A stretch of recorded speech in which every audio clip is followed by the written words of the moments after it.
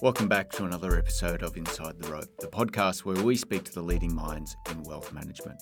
I'm your host, and in this episode, I'm speaking once again to Frank McIndoe. As consistent listeners to the show will know, Frank appeared in the podcast in September last year. We covered in that episode how Frank manages an Australian equities portfolio over the last 13 or 14 years to great success.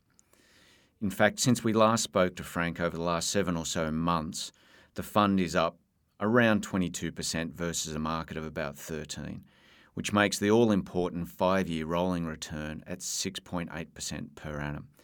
We talked to Frank about a number of trends and how he's thinking about markets at the moment. We talk about growth versus value as a style difference in the market at the moment, how he's thinking about infrastructure assets and in particularly the airports and toll roads that he has some exposure to. And we also talked to Frank about the headwinds, in his view, facing the large Australian domestic banks. I hope you enjoy the podcast. I certainly do. Spending time with Frank is very valuable for me. Please remember, this is not designed to be, nor is it, specific financial advice. People are encouraged to listen to the disclaimer at the end of the podcast and to seek advice before making any investments. Please do, however, remember to provide feedback. Remember to subscribe and share the podcast. It's been great. As we approach 100 episodes, it's been fantastic with you all and the feedback that I've been getting. Please email me at david.clark@codacapital.com. And it goes without saying, a big shout out to Josh Clark, my son, who's the editor of these podcasts all the way through. Thank you very much. He's doing a great job. And I also need to acknowledge Tom Oriel, an associate who works with me and in many ways produces these episodes. Thanks a lot. Really appreciate it. Enjoy the episode. Frank McIndoe, welcome back to Inside the Rope. Good to be here. Frank, well, it's been 7 months since we last spoke, and that was right in the depths of Sydney's lockdown and COVID-19 in Australia. And of course, we've fared much better than the rest of the world. How have you been keeping? I've been pretty well. I'm a bit sick of continuing restrictions, but we all are, and it could be a lot worse. So I don't think we've got that much to complain about. Now, I didn't, that wasn't a deliberate pun there, that it just occurred to me that how have you been keeping is kind of apt, given that the Coda Enduring Equities portfolio was the subject of our podcast that listeners would have, I'm sure they've listened to it back in September last year, where we talked about your direct Australian equities portfolio that you've been managing for some 14, 13 years now. That's done very well, and we talked about the methodology. And the numbers that I have is that since we spoke, it's actually been up 22% versus the market, which is 13%. And of course, 7 months isn't the ideal time frame to think about these things. We had an episode a few episodes ago with Chris Cuff, who made, I thought, a really good point. Was the only number he concentrates on is the 5-year rolling number, and of course, for your Keep portfolio, that's been 16.8% versus a market of about 10%. So congratulations and well done. Thank you. I mean, I very much subscribe to sort of that 5-year view as being the critical one, although it's got to be said, if after 3 years a stock isn't sort of behaving the way I want, it very much. I'm asking myself, is there something I'm missing? A single quarter, I don't care. A single year, I don't care, as long as the management seems to be sticking to what they've said they're going to do. But after 3 years, if something's not going for 3 years, I'll start to think, is there something I've missed? And be suspicious anyway. So I guess this goes to your point of lethargy bordering sloth, which is a maxim, I think, from Warren Buffett, but maybe you want to talk a little bit about that. Yeah, well, look, I think there is so much noise, and if you've bought something for the long term, and I don't put anything into Keep, that I don't hope at the time of putting it into it that's going to be there for 5 years plus. I mean, the longer the better, and the average period has been 7 years. But at the point I put it in, I'm hoping for it to be 5 years plus. So I am taking very much a long-term view, and you've got to expect that there will be noise along the way, which could be any number of things, macroeconomic changes, changes in the industry. Could take a while for a company's strategy to work. Things don't work straight up necessarily, even if they're brilliant strategies. So you've got to give things time. And so having decided that you really like a company and you like the strategy, it doesn't make sense to chuck it out after a bad quarter.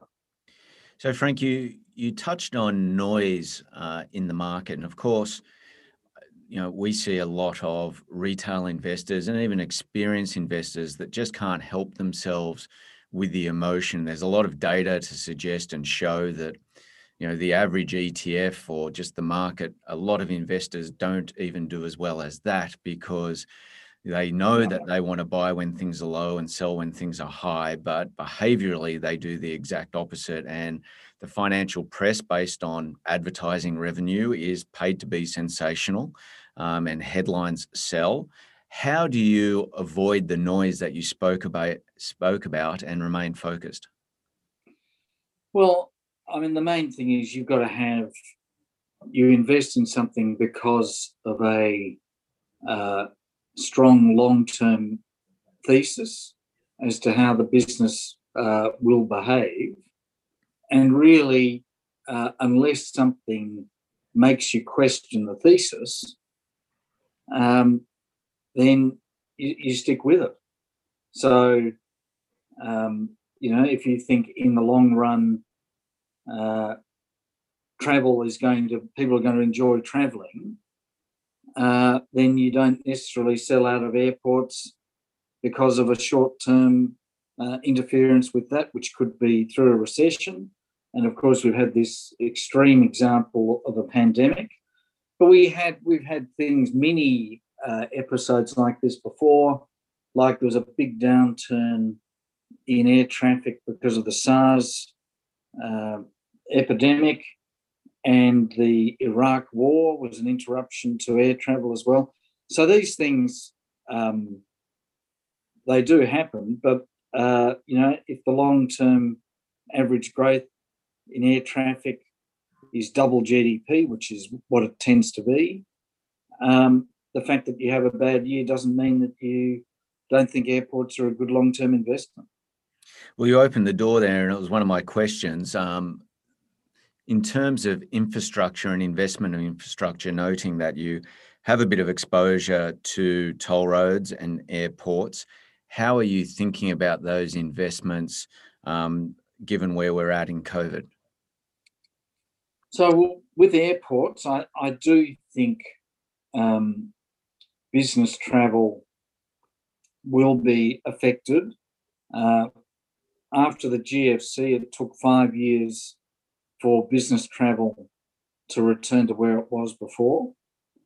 And there's nothing that corporate treasurers love doing more than cutting costs by saying no travel. I mean, all these show pony sales executives traveling around the country, that must be a waste of money. So they love cutting that sort of expenditure. And I'm sure that's going to happen. And even more so now that people, everybody has learnt to use Zoom. And so that'll be another reason for the corporate travel, the corporate treasurer to say, oh, you can just Zoom. Now, we all know that Zoom does work for some things, but for other things, it doesn't work nearly as well. But I certainly think it'll be many years before business travel returns to what it was pre-pandemic. On the other hand, I can imagine if we get to a stage where people feel safe travelling, if they've had the vaccine, I think there's going to be an enormous surge in leisure travel. I can imagine, the first 12 months, once people feel safe, could be a record year. I think everybody's going to want to do a bit of catch up. Bit of pent up demand there in the system. Yeah, I think so. And toll roads, how are you thinking about them, both domestically and internationally? Well, I think they will, if anything, once, if there isn't a lockdown, toll road traffic is not that affected. It depends which sort of toll roads, of course. There's the ones that commuters use, and they will be affected until office workers are allowed to return in a normal fashion, or are allowed and choose to return in a normal fashion. But I suspect they'll get back to normal pretty quickly in Australia. And in fact, to the extent that there's any residual nervousness about the safety of public transport, maybe those toll roads will actually do better for a while if there's any residual nervousness. And certainly I can imagine the intercity toll roads may well do better for quite a long time, because people won't feel like getting onto crowded buses or trains or planes. They may prefer, to drive if they can. And Frank, that's once the lockdowns are over. Frank, I noticed, just changing slightly here to a separate part of the portfolio that's reasonably unique about it, for an Australian equities portfolio to have none of the big four banks and very little exposure in the area is quite unique. Do you want to talk us through your thoughts in that area and why that is so? Yeah, well, I suppose, and remembering that this is taking a 5-year view, it doesn't mean that, they mightn't bounce back post-COVID if people think that the fears of bad debts were overdone and so on. But in the long run, so as compared to the glory days of, probably the previous few decades, 80s, 90s and noughties, so through extra capital requirements, where they used to get maybe a return on equity of 18%, it's probably going to be more like 11 or 12. And they're only achieving that with enormous gearing. So most companies, if you look at a company and you want to see a high return on equity, there are very few companies that are, there are no companies that are remotely as heavily geared as a bank. And what that means is, of course, that's a massive increase in risk. If you do have a recession, which may be no fault of the banks, they can have heavy losses. And if you're highly geared, you really feel those losses painfully. So I don't like the gearing. I don't like the falling return on equity. I don't like the just ever-increasing regulation. So, for years, they've just, things like Basel II, for example, which have made it more and more difficult for them to service any number of areas in a profitable way on a return on equity basis. And in fact, we at Coda see any number of private debt funds, and they are really just filling the gaps that have been left by banks, because the banks no longer see it as profitable on a return on equity basis, or they see it as risky because they can't have a big enough portfolio scoring effect. So, just barely a few months will pass without you seeing a bank selling off another line of business because they just don't think the risks are worth it for the return on equity. And they're just getting narrower and narrower. And then even their core markets of mortgage lending and business lending, they're getting more and more competition from firms that are, a fraction of the size and which don't have any of the legacy IT costs and so on. So you can have quite large non-bank lenders, and they've got a couple of hundred employees. And it's just very hard to manage a firm of 30,000 employees. You've probably got 7 or 8 layers of management. So the people at the top are a million miles from the customers. How can they not be if they've got 7 layers between them? And then all those 7 layers, for them, success is probably a function of politics rather than how well they've looked after the customer, because only the very bottom layer actually deals with customers. So I just think it's a really tough business these days. And, their size, which used to be an advantage, is increasingly becoming a disadvantage because they lag in IT. And every so often you'll read they've had to spend another $1 billion on an IT rejig trying to, marry disparate systems, but then, getting the data across. I just think it's a terribly difficult business to run.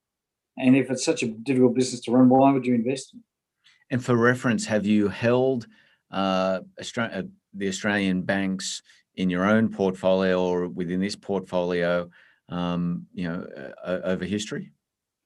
I think, there were some banks in this portfolio in the very early stages, but probably not for 10 years. Mm-hmm. And the same goes for me. Now, one of the things that I saw since we last spoke pop into the portfolio that I sort of went, that's a little unusual, was BHP. Maybe I'm wrong. I haven't been hearing your conversations as I often do on the floor, given it's COVID and we're separated somewhat. But I thought in the commodities space, it may have been something that was in the too hard basket, which I've learnt is the biggest basket of all. So I'm very interested in your thoughts and the investment thesis around BHP and seeing it pop in there as a position. If you could let us know the rationale behind that, it would be appreciated. Yeah, no, look, commodities are difficult because, the very long-term trend is for commodity prices to fall as technology makes it cheaper and cheaper to dig this stuff up. And they certainly have become even less predictable than they used to be. I think it was 2016 I almost gave up on the sector completely, because I think it was the 2016 where coking coal was supposed to go into oversupply, and then the bureaucrats in Beijing decided they needed bluer skies for no doubt very sound political reasons. There was probably some Communist Party meeting going on, and so they increased the penalties for pollution, which meant suddenly people wanted really high quality coking coal, and the price of coking coal trebled in a 12-month period. And I thought, gee, it's difficult enough to sort of look at the supply and demand, let alone the behaviour of Beijing bureaucrats. So it is difficult, and the reason, there are a couple of reasons. The first is, as it happens, BHP and in fact some of the other miners have very high cash flows at the moment. So on a sort of basic, if you're looking at a cash flow valuation, that makes them look quite attractive. The second thing is that all the big mining companies, including BHP, seem to have acquired a discipline in capital allocation that they didn't have in previous decades. So they just haven't been spending up big on new projects. And what that means is there seems to have been significant underinvestment. And so what that means is we may well be in for a period of higher prices. This is what it seems to me, for the next few years because of underinvestment over the last decade. And probably the reason why I've been looking at it, in part, is just historically resources, particularly things like energy, have been very good for portfolio composition because they have a habit of going up when everything else goes down. So if there's a burst of inflation, that tends to be good for commodity companies but bad for everybody else. If there's a Middle East crisis and the oil price suddenly rockets up, it's good for commodities, bad for everybody else. So in terms of what I'm always trying to do with this portfolio is not only to find individual investments, which I think will make money, but also to have a portfolio that will be less volatile than the rest of the market. I mean, you could put all your money in one very small tech segment, and maybe you'd be right in terms of making enormous amounts of money. But if the volatility is extreme and investors just can't cope with it, and then they sell out inevitably at exactly the wrong time, well, you haven't done anybody any good, least of all your investors. So I am always trying to look for things that will, if you like, reduce the overall volatility of the portfolio. And look in the long term, if you look at the way portfolios behave, having some commodities in a portfolio has been a way to achieve that. Frank, talking about fast-growing technology companies that you touched upon then, one of the positions you've had in the portfolio for quite a while is Afterpay, which of course has been a stunning investment for the portfolio. However, over the recent months, it's probably been a little bit softer. How are you currently thinking about that, particularly in light of PayPal's move into the area? So I suppose, well, the first thing is we've taken out many times the original investment. So we're playing with house money to a degree. But nevertheless, on its own merits, it's up whatever it is, at least 50-fold. And, it's much easier the first 50 is going to be a lot easier than the second 50-fold. So that's a slight negative, obviously. I continue to think that the model still seems to be the best of, and people categorize them as all the same, but there isn't anybody that has exactly the same model as Afterpay, where it's just so friendly to the consumer. So they don't do credit checks, so it doesn't affect, if you don't pay, it doesn't affect your credit rating. If you don't pay, they don't sue you for the debt. All that happens is they cut you off from the service. The average Afterpay customer only has $150 outstanding. So it's not as if people are going to be put into bankruptcy for Afterpay, not only because it's only $150, but Afterpay won't pursue them for the debt anyway. And you compare that with the average credit card holder has a limit of $10,000. So there's much more consumer risk that somebody will do the wrong thing and get themselves into trouble with that. The average credit card holder has about 3,600, I think, in debt. And I think it's about 60% of people with credit cards don't pay it off every month. So that means 60% of people are paying whatever it is, 20, 22% on $3,600. So it's costing the average person $700 a year in interest, whereas the average Afterpay person actually isn't at risk of any money. And to the extent that they want to maintain the service, okay, it's $150. So it is such a consumer-friendly product relative to credit cards. Two of the most dangerous words in investing are paradigm shift, but it really does feel like this could be a paradigm shift. Why would anybody have a credit card? Terrific. Frank, there's been a little bit of talk in markets, and I think you may have alluded to it in a recent note to your investors in terms of the rotation from growth to value. Perhaps you could explain what that is and what you see going on and how you're handling that for the listeners, please? Yeah, well, you could almost, people have written books about value investing and so on, but broadly people tend to mean value stocks are ones that are trading not at a huge multiple of their book value and not at high PEs and so on.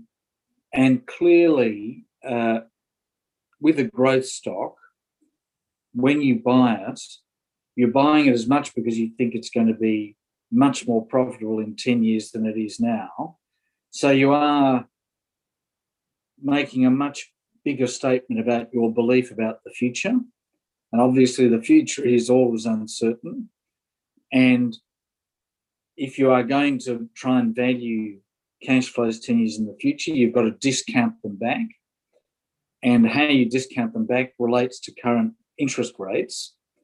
So what has happened is that growth stocks have gone up a lot, in part because interest rates are so low. So logically, the lower the interest rates are, the less discount you apply to the distant cash flow. So that helps growth versus value, if you like. And so, the interest rates on US 10-year bonds have gone up from whatever it was, 70 basis points. They've gone up 1% or something in the last 6 months. So that has very logically meant that the people are putting less value on distant cash flows. So that's brought the relative value of growth investments down a bit, and that's perfectly logical. But also, I think there's a bit of an effect that, if once a particular style or a sector gets a bit of momentum going, then people jump on and they keep riding it until it stops. And for whatever reason, the rise of growth investments, and it's probably partly the interest rate, but it stopped, so it came back. So therefore people say, okay, well, I'll sell some of my growth investments and put it into value. But the difficulty is that so often if a company is trading on a low ratio of book value or a low PE, it's because it's a business that's not doing very well. And these days it may be, more often because it's being disrupted by some young growth stock. So I do think you've got to be more careful perhaps than you used to be about value stocks, in the sense that if a stock has got cheaper, it may not just be the random movement of stocks. Stocks go up and down, but it may not be random. You've got to look at it and say, well, why did it go down? You can't just assume that because something's gone down, it's going to bounce back up. I think, the rate of change has been increasing and is likely to increase. So you've got to be ever more careful of the companies that look like value, because it may be that there's something fundamentally wrong with the business. The classic value trap. And Frank, has that led you to make any changes within your portfolio? Well, look, I've always had a growth bias for this portfolio. This has always been a portfolio that invests in things that are growing faster than the economy. Probably the change that's happened in the last couple of years is the number of stocks in the portfolio, where it used to be the mandate was a minimum of 20 stocks. But I sort of thought if I went above 20, I wasn't taking the hard decisions that I should be to get rid of something. Whereas now I'm happier to let the number of stocks float up a bit to the mid-20s on the basis that there is greater uncertainty, and therefore it makes sense to have more diversification. So that's really been the change. Terrific. Look, if we can maybe pivot a little bit out of individual stock stories and positioning, and maybe talk a little bit more around how you think or go about managing the money in this area. You've got an interesting role in that you're both advisor to clients and also a portfolio manager, if you'd like. What mistakes do you see personal or individual clients or families or foundations making in managing money? And equally, what typical fund manager mistakes do you commonly see that allow you to add value given the position you're in?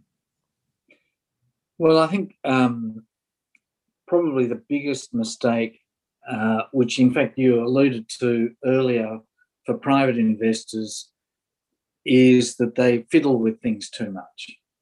And so, there is noise, and the mere fact that a fund hasn't had a great 12 months, that's not a reason to chuck it out, unless you think that there's something wrong with the thesis. And there is a bit of a tendency for people to sell last year's losers and buy the things that they didn't have last year that did really well. And then just normal mean reversion means almost certainly if you buy last year's winners and sell last year's, you're going to do exactly the wrong thing. So, I think a lot of the best conversations I have with clients is when I tell them not to do anything, look at the portfolio a bit less often, and don't react too much just to what is noise and short-term things if the long-term thesis isn't broken. And how do you manage the issue there that a lot of people see motion equaling progress, in that unless they see something being done, they assume nothing's being done or the outcome isn't favourable for them? Well, I try to make up for that by sending out notes regularly to clients so that they know that activity is taking place, in the sense that the portfolio is very closely supervised, and every day I think about every stock in the portfolio, and I look at all the news and I think about it, and I'll read anything that I think is relevant to it. But the only action takes place when I think that there's the change to the thesis, and that happens far less often. So then, the key portfolio, the average holding period is 7 years, and surprised. I'm sort of surprised, even in the last year, that hasn't really gone up much. In fact, I don't think it has gone up. It stayed pretty much the same at about 15% turnover over the last 12 months. So I think it's the activity is to be thinking and supervising, but then only actually changing the portfolio when something calls you to question either your thesis, or you think, potentially if you think that the thesis is still good, but the fund manager or the company chief executive is not managing that mandate well, then that's another reason to do it. But that happens relatively seldom. Frank, thank you. That's been fantastic. If there's any other point or question I haven't asked that you think is pertinent to listeners right at this juncture, I'd love you to add it. If not, we can call it stumps. No, I think you've covered most of the important things that are happening at the moment. Oh, actually, sorry, one thing, in terms of the mistakes that the fund managers make, I think the real problem that fund managers have is they are hostage to quarterly reporting. So, except for a few that have established a really strong reputation such that people don't worry about their quarterly performance, most fund managers, they're very worried that they have one or two bad quarters. They will be, taken off the asset allocators lists, and people withdraw funds. So they can't afford to take the 3 to 5 year view, or it's very much more difficult for them to do it without risking the health of the fund. So that there's a career risk which fund managers have, which is it's a problem for them. So it's not that they do something wrong. It is most of them are extremely diligent and well resourced and very thoughtful about what they do, but it's a difficult environment to operate in if your short-term performance means you don't even get to see the long term to see whether it turned out correct. Understood and well made. Frank, thank you very much. Always enlightening. Okay. Hopefully we can keep these to a 6-monthly routine or similar and keep getting these updates. Hopefully it's in the office before long. Thanks a lot, Frank. All right. Thanks, Dave. Thank you for listening to Inside the Rope with David Clark. Be sure to subscribe to this podcast on iTunes. You can connect with David by visiting codacapital.com.